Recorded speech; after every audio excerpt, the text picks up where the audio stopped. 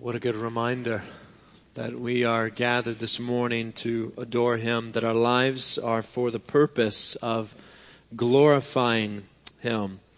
As we open up the scriptures this morning to the book of Ephesians, any elementary kids are welcome at this time to gather out in the foyer to begin our time of children's worship. And we appreciate David pulling double duty this morning, and our other David Vaughn's absence today as he is out visiting his mother. But what a joy, what a blessing to be gathered, to be led. I don't know about you, but I was a little hesitant there at the end when we went a cappella to sing because I didn't want to mess up the harmony. You guys sounded good, and praise be to God. Well, we're in Ephesians chapter 4 today.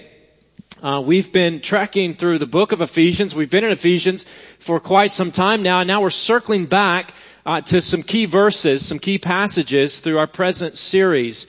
For a few weeks together during the month of January, we are in a series walking through our church covenant, which for us is an expression of our commitment together as a church family. In other words, it's a document, a written document, and we began looking at it last week, that we ask every member, every prospective member of our church to support, to agree, to strive to uphold. It doesn't express everything about who we are and what we believe, but certainly gospel truths, key values, mission statement for us. And in that particular document, listen to what we say. We say, as followers of Christ, we will value discipleship. So this is not where it begins. We began last week. This is our second core value as a church family, discipleship. We will strive to grow in Christ by seeking Christ in the home, in the community, and in the church. And when we gather, like we are this morning, when we gather, we will pray to the Almighty God, we'll read the Word of God, we'll hear the truths of God, we'll observe the ordinances of God, fellowship in the name of God, and sing to the glory of God as we anticipate the return of Christ. That's discipleship. When we say discipleship, we're talking about living for Jesus. We want to honor our Savior, the one who has rescued us. In fact, we sang that just a few moments ago, that we want to glorify you, Jesus. We want to honor you, Jesus. And yet so often, we don't. Maybe you do, but so often I don't. So often we don't. And when we don't live for Jesus Christ, when we don't live for Him, it's usually because we're believing lies. Right? In that moment, maybe the lie that something else is better than Jesus. Or that we know better than Jesus. The lie that we don't need Jesus. Or maybe the lie that we're not loved by Jesus. You know, one of the lies that I sometimes believe is this, that I can do it on my own. I can do it on my own. I don't need help. I can follow Jesus. I can lead my family. I can shepherd the church. I can teach. I can preach on my own, in my own strength and in my own wisdom. I can do it on my own. And that's a lie. I can't do it on my own. But perhaps a lie that I more often believe is this: I'm not equipped for this. God, you've messed up here. You messed up on this one. You messed up on me. You've not given me the gifts, right? The wisdom, the energy, the strength to follow you, to lead my family, to shepherd the church, to preach the word. I'm not equipped for this, and I can't do it at all. And that too is a lie. Friend, I don't know which lie that you're more prone to believe concerning your walk with Jesus. I can do it on my own, or I'm not equipped for this. But according to the Bible, Jesus sufficiently, appropriately, and specifically graced us to follow Him. Jesus has sufficiently, appropriately, and specifically graced us to follow Him. What do I mean by that? Our God has given us what we need to live for Him, to walk with Him, to know Him, to follow Jesus. I think maybe nowhere is that more evident in the Scripture than in the book of Ephesians. A text, a letter that Paul writes to the church in the first century that communicates clearly and thoroughly salvation by grace alone, through faith alone, in Jesus Christ alone. And yet at the very same time calls the people who've experienced the salvation of God through faith in Christ to live for Jesus Christ alone. Clear instructions, admonitions. We've begun looking at some of them to live a certain way, to get rid of certain ways of thinking and acting and living, and to replace them with other things. But it's not a message of work harder. It's not a message of pull yourself up by your bootstraps. It's a message of trust Jesus, rest in Him, believe the promises of the gospel. And so let's hear it once again this morning from Ephesians chapter 4, verse 7. Would you stand for just a moment for the reading of God's word? But to each of us, grace has been given as Christ apportioned it. But to each of us, grace has been given as Christ apportioned it. And Father, would you help us understand, believe, and rest in this truth? In the name of Jesus we pray. Amen. Well, you may be seated. Well, the grace that Paul's mentioning here in this verse, chapter 4, verse 7, is not saving grace, right? That's thoroughly explained elsewhere, namely, particularly chapter 2. It's not saving grace, but serving grace. The grace Christ Jesus apportioned to each of us is the ability to do what God has called us to do. In other words, we've been resourced by King Jesus Himself to play a special part in His church, in His kingdom, and to live for Him. That's what Paul is stating here. He's just highlighted in the first few verses of chapter 4 the necessity of unity in the church. He's talking about the church, a place that ought to be characterized by unity and harmony, togetherness among God's people across various boundaries that otherwise might cause division. Things like gender or age or race or economic status. Paul's beginning to paint a picture of the church, and he does so throughout chapter 4. The church as a body working together in harmony toward health and growth under the headship of Jesus Christ. And so the Bible's saying here, and says elsewhere as well, the Bible's saying that just as our bodies have different parts, right? Different members working together, so the body of Jesus Christ, the church, has different members gifted by Jesus Himself to work together for the good of the church and the growth of the kingdom, the health of the body of Christ. Jesus has sufficiently, appropriately, and specifically graced us to follow Him, to live for Him. And not just pastors or teachers or missionaries or worship leaders, not just some of us, but every single one of us. Every one of us. That's what he says here in verse 7. Every one of us.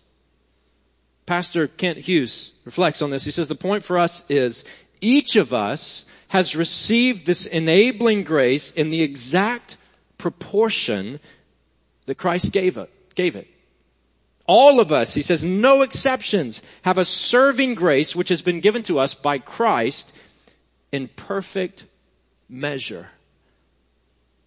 Paul says it this way, but to each one of us, grace has been given as Christ apportioned it. He's talking about an equipping grace, sanctifying grace.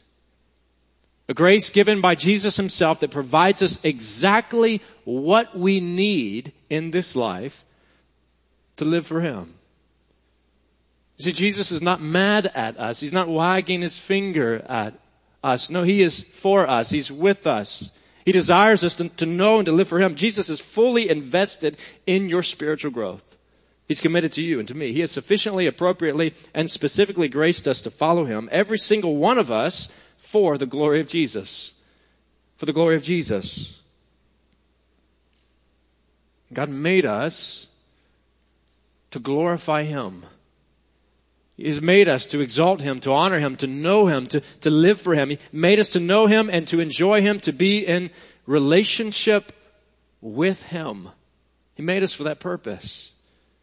And through the coming of Jesus Christ, His perfect life, His substitutionary death, His triumphant resurrection, God has brought us sinners back into right relationship with Him. And so friend, if you've trusted Jesus, if your faith is in Christ, if you've turned away from sin and you clung to the truths of the gospel, if you've bowed before Jesus, then you are fully forgiven of every wrong. You are free from the guilt and condemnation that once was held over you, and you are always welcomed into the very presence of God Himself. And not only do we have such a positional right standing with God, not only do we have that status, that position of children, a forgiven one before our God, but God Himself has equipped us with just what we need to live out that identity in Jesus Christ, to live for Him. He has sufficiently, appropriately, and specifically graced us to follow Him. Every single one of us for the glory of Jesus in our lives. In our lives. Jesus has given us what we need to live for Him. In fact, this whole pericope that Paul's writing here is about living lives that honor Jesus. Living lives of surrender and submission to Jesus. He's just unpacked. We've seen this in our time in the Word before, but Ephesians 1, 2, and 3, unpacking these key gospel truths of who we are in Christ, what God has done for us in Jesus Christ. And then he turns to chapter 4 and he says, I urge you to live a life worthy of the calling that you've received. This is who you are. This is how he begins the letter. This is who you are. This is who God has made you and saved you to be, adopted as His children, saved by His grace, rescued from sin and death. Now live like you are His children. Live lives worthy of the gospel, the calling that you have received. And then again he says, so I tell you this and insist on it in the Lord, that you must no longer live this way. No longer live as unbelievers. Rather, he says, put on the new self.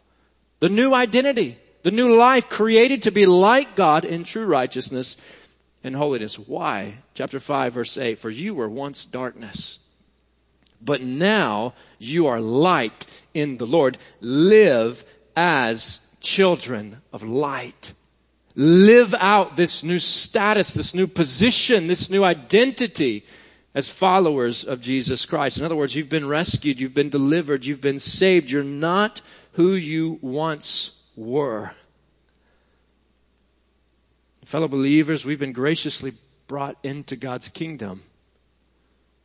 We've been rescued by the King of all kings. We've been adopted into the family of the Almighty Maker of heaven and earth. We've been granted constant access to His presence, constant access to Him. So let's be a people who commune with Him. Let's commune with God daily. Let's commune with Him. Let's walk with Him. Let's be in relationship with Him. Let's invest in that relationship. Let's commune with God daily. What does discipleship look like? It means walking with the Lord.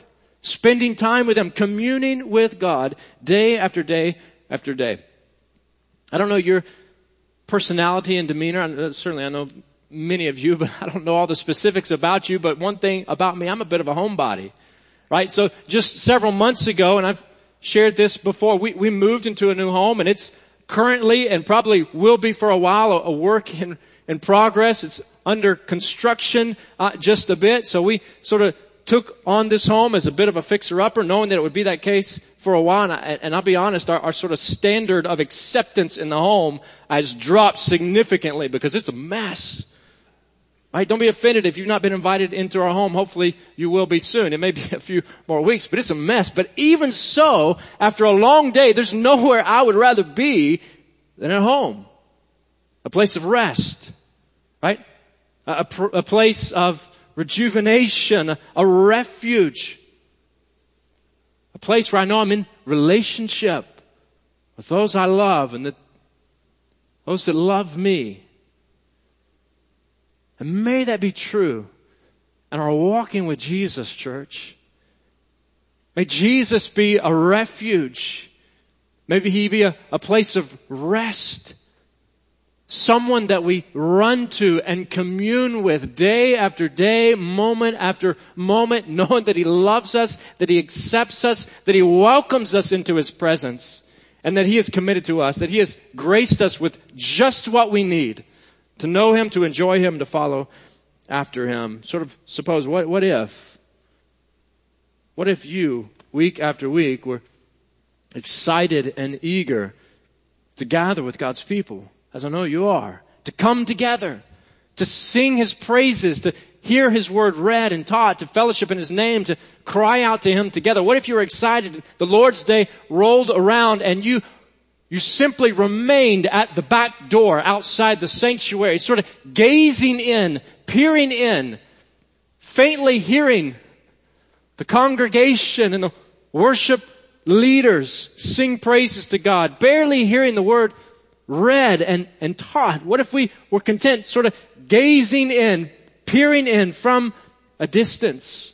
Well, that would be foolish, would it not? Why would we stay outside when we could simply come in and dwell in God's presence among His people? Andrew Murray, a Dutch Reformed pastor from the 19th century, predominantly says this. He says, "Come to me." When Jesus said, "Come to me," He was saying, "Come to me and stay with me. Come stay with me. Come to me and rest in me. Come stay with me. Come be in relationship with me." And he poses that question. He says, who would, after seeking the king's palace, be content to stand in the door when he is invited in to dwell in the king's presence and share with him in all the glory of his royal life? He says, "Oh, let us enter in and abide and enjoy to the full all the rich supply of His wondrous love that He has prepared for us." Well, friends, we've been made and we've been saved. We've been rescued to enjoy the rich supply of God's constant love. May we enter in and may we rest in Him. May we delight in Him. Let's delight in Him. Let's walk with Him. Let's run to Him. For His yoke is easy and His burden is light, and in Christ, only Christ, will we find rest for our weary souls. Still the beginning of a year, and just a couple weeks ago, Austin Birch challenged us from the Word to turn to Jesus, to rest in Jesus. May Jesus, in essence, be our rest and our comfort, our hiding place of confidence and satisfaction and delight throughout this year.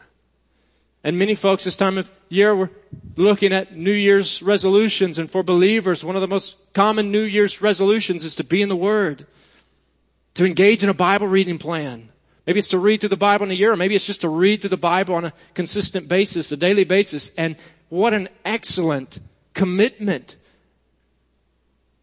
But where we're doing that, may it not simply be a box that we check, but may it be for the purpose of knowing Christ, of walking with Him, of consuming His Word and being in relationship with Him, resting in Him. You see, Jesus has exceedingly graced each one of us to live for Him, but not on our own.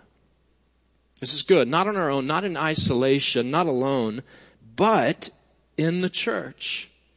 In the church. He's given us what we need, in other words, to live our lives for His glory and to gather with these people that He calls the church, and to be a part of that for His glory, among the company of God's redeemed. Nestled in a faith family, invited to enjoy the same privileges given to every other recipient of God's amazing grace, and called to love one another with the kind of caring and sacrificial love that Jesus Himself has shown to us. What a privilege. It's no secret that anxiety and loneliness and depression and suicide are affecting countless lives in our day. No doubt, dozens within our own faith family. And the COVID pandemic, we're certain, has magnified this crisis. So you may feel alone. You may feel isolated and broken and ashamed, but here this morning and here every every moment of every day from the Lord himself that you are not alone. You're not alone. You're not alone. There's a God reigning on high who cares deeply for you, whose love is unfailing for you, who cherishes you, who values you, who desires for you to experience His rich and abundant and constant blessings, the blessing of being in relationship with Him. And there's a faith community committed to walking beside you, to loving you, to seeing God's mighty hand at work within you. You see, Ephesians 4 is about the church. It's a picture of the body of Jesus Christ, a message to the church to be the church, to live as the church, to live as the family of Christ, rescued by the grace of Christ and equipped to follow after Jesus Christ, and to do so together. Together. Jesus has sufficiently, appropriately, and specifically graced us to follow Him in the church. God's Word instructs us to use those grace gifts for the good of the church. And so the Word says right here in Ephesians chapter 4, verse 11, it says, "So Christ Himself gave the apostles, the prophets, the evangelists, the pastors and teachers to equip His people for works of service, so that the body of Christ may be built up." We've looked at this text before. But God gives leaders to teach God's Word. Paul's focusing in on some particular gifts that have some similarities in this text. He's not offering a comprehensive list of gifts, but he's focusing in on some key gifts, leaders, to teach God's Word. God's Word is foundational for our growth in Jesus Christ. And so he mentions the apostles and prophets as those that provided the foundational witness concerning Jesus Christ, and particularly the message of the gospel going to us, to the Gentiles. Mentions the evangelists that probably resemble our missionaries today, taking the gospel to the unreached, traveling from place to place with the news of peace through Jesus Christ. And references pastors and teachers, leaders of local churches, holding positions of leadership and charged with shepherding God's people. We're going to come back to this in just a few weeks. Camping out and diving into what is the role of a pastor? What is the role of a church leader? What is the responsibility of those that have been entrusted to lead us and to shepherd us and to proclaim the Word to us? Well, God gives leaders to teach God's Word, and He gives saints to serve the church. Saints to serve the church. That's the picture here. In fact, a more literal rendering of verse 12 is to equip the saints for the work of ministry. We've got a number of saints in this faith family. I want to mention just a handful this morning. I know that's dangerous. I'm not going to mention my name. I'm going to call a few. If you're serving right now as an active deacon, would you just stand up for a moment right where you are? If you're an active deacon serving this year, some of you are thinking, am I an active? These folks are leading servants in the church. Church, they're committed to us. They're charged with helping pray for us and promote unity and harmony in the church. They serve in a variety of ways, most often behind the scenes. And so let me encourage you, church, you guys can have a seat. I know you're ready to sit down. As they're praying for you, as they're reaching out to you, would you join in praying for them? Would you join in praying that our deacons would be servants that honor Christ and that lead by example, that minister in the church in a way that the rest of us can imitate for the glory of Jesus and the good of the church here. But here's the reality. The saints in Ephesians chapter 4 is not a reference to an office in the church. It's not a reference to deacons, but to all of us. To you and to me. We're the saints. Cleansed by the blood of Jesus Christ and set apart for the glory of Jesus Christ. See, Paul's describing an every member ministry for building up the body of Jesus Christ. In other words, friends, you may not be a pastor, you may not be a deacon, you may not be a missionary, but you have a significant and necessary role to play in Christ's church. You see, Jesus has sufficiently, appropriately, and specifically graced you to fill that role.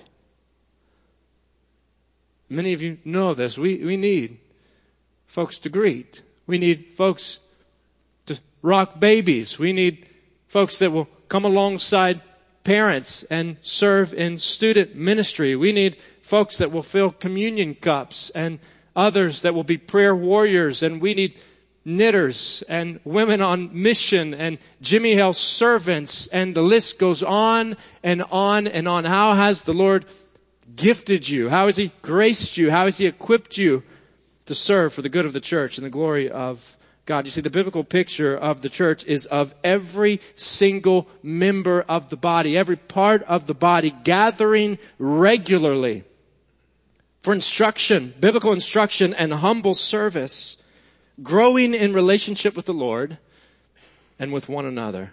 So Meadowbrook, let's be a people who grow with each other in community. Let's grow with each other in community. Certainly, let's commune with the Lord daily. Let's walk with Him day by day, abiding in Christ, communing with Him, but not just on our own, also with each other. Let's grow with each other in community. We were made for community, and despite our differences, and we are different, despite our quirks, despite our personalities and preferences, we're better together. That's what the Scripture is saying. We need one another. We were made for each other. We belong together. And so when you're not here, or when you and your gifts are gone, the rest of us suffer on account of it. Have you ever experienced part of you not doing what it was intended to do? Certainly you have. Reminds me of a time or two I've woken up in the middle of the night and had to get up and use the restroom or something, and something's asleep, legs asleep, and so step out of the bed, and what happens? Collapse. You can't, it's not functioning, it's not working as intended to do. There's a nerve problem, something going on there. Or if you've ever had surgery, you know one of the things that is usually required before you go home from surgery, you got to use the restroom, right? Anesthesia does something to you. We won't go into all that. I don't understand that, but I had surgery recently, and I remember hearing that from the recovery nurse, and I'm thinking, I never want to use the restroom so bad and get out of here and go home, right? We've all experienced something not working in the way that it was intended to do, and likewise in the church, we're gifted, we're graced to serve in a way that glorifies Jesus, gives honor to Him, and benefits the church. When you're here, when every part of the body commits to life together for the glory of Jesus, worshiping together, learning together, praying together, sharing together, serving together, then we'll be growing together. Verse 15 of Ephesians chapter 4, to become in every respect the mature body of Him who is the head, that is Christ. From Him, from Jesus, the whole body of Christ, the whole church, joined and held together by every supporting ligament, every part, every person grows and builds itself up in love as each part does its work. Let me ask you this morning, are you doing your work? Are you using your God-given grace gifts for the glory of Jesus in the church? See, Jesus has sufficiently, appropriately, and specifically graced us to follow Him in our lives, in the church, and finally, another realm, in the home. In the home. Where does discipleship happen? Well, it happens as we walk with the Lord, as we commune with Him. It happens as we gather with brothers and sisters, the local church, a faith family, to serve together, to grow together, to worship together. And it happens in the home. And so husbands and wives, moms, dads, how's your home? Is it a place where God's grace abounds?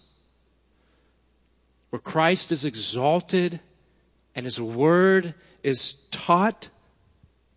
Such is our Lord's desire. And He has equipped us to do so, that our homes would be like little churches where the truth is believed and the gospel goes forth and Almighty God is praised. And I'll be honest with you, if I'm being honest this morning, this perhaps is a place as a husband and father where I feel most ill-equipped, oftentimes, to lead for the glory of Christ, and yet the place where I probably most often attempt to lead in my own strength, in my own wisdom, in my own way, rather than His. But this too is a realm in which Jesus has sufficiently, appropriately, and specifically graced us to follow Him. So let's trust Him here. Let's trust Him here. See, for families, discipleship begins at home, with moms and dads sharing and showing the gospel of Jesus Christ. So church, let's point our children to Jesus. Let's be a people who walk with Christ in the home, who teach His word in the home, who share and show the gospel in our home. Let's point our kids to Jesus. And certainly we strive to do so in our church family, in our gatherings, in our activities, in our classes, in our opportunities. We'll continue striving to do so, coming alongside one another for that purpose, to that end. But may it also be the case day after day after day in our homes, as we point our children to the gracious Savior and sovereign King who gives us all we need, who is what we need, and who has, does, and forever will meet our deepest need. That's what discipleship is really all about. It's about knowing and walking with Jesus.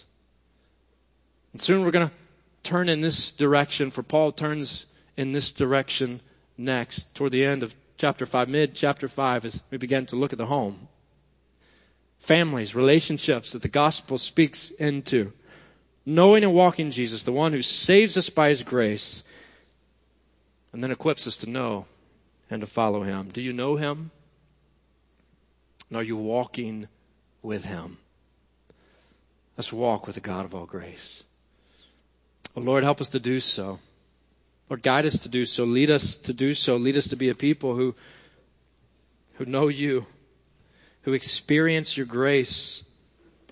Father, who invite You to lead us and to work in us. And Lord, would You do so? Would You continue by Your Spirit to transform our hearts so that we know and experience rest in You, delight in You, satisfaction in You. And as we talk about discipleship, growing in You, as we strive to cultivate that relationship that You invite us into day after day with You, Lord, among Your people and in our homes. Father, we pray that this would not be a burden but a joy, Lord, that we would lean on You every step of the way, that we would rest in Your love, and Lord, that we would acknowledge You,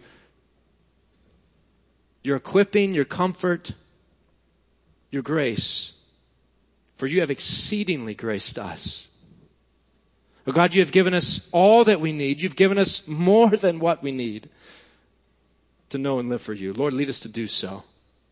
And hear our desire even now, Lord, to walk with You, to abide in Christ. And it's in the name of Jesus Christ we pray. Amen.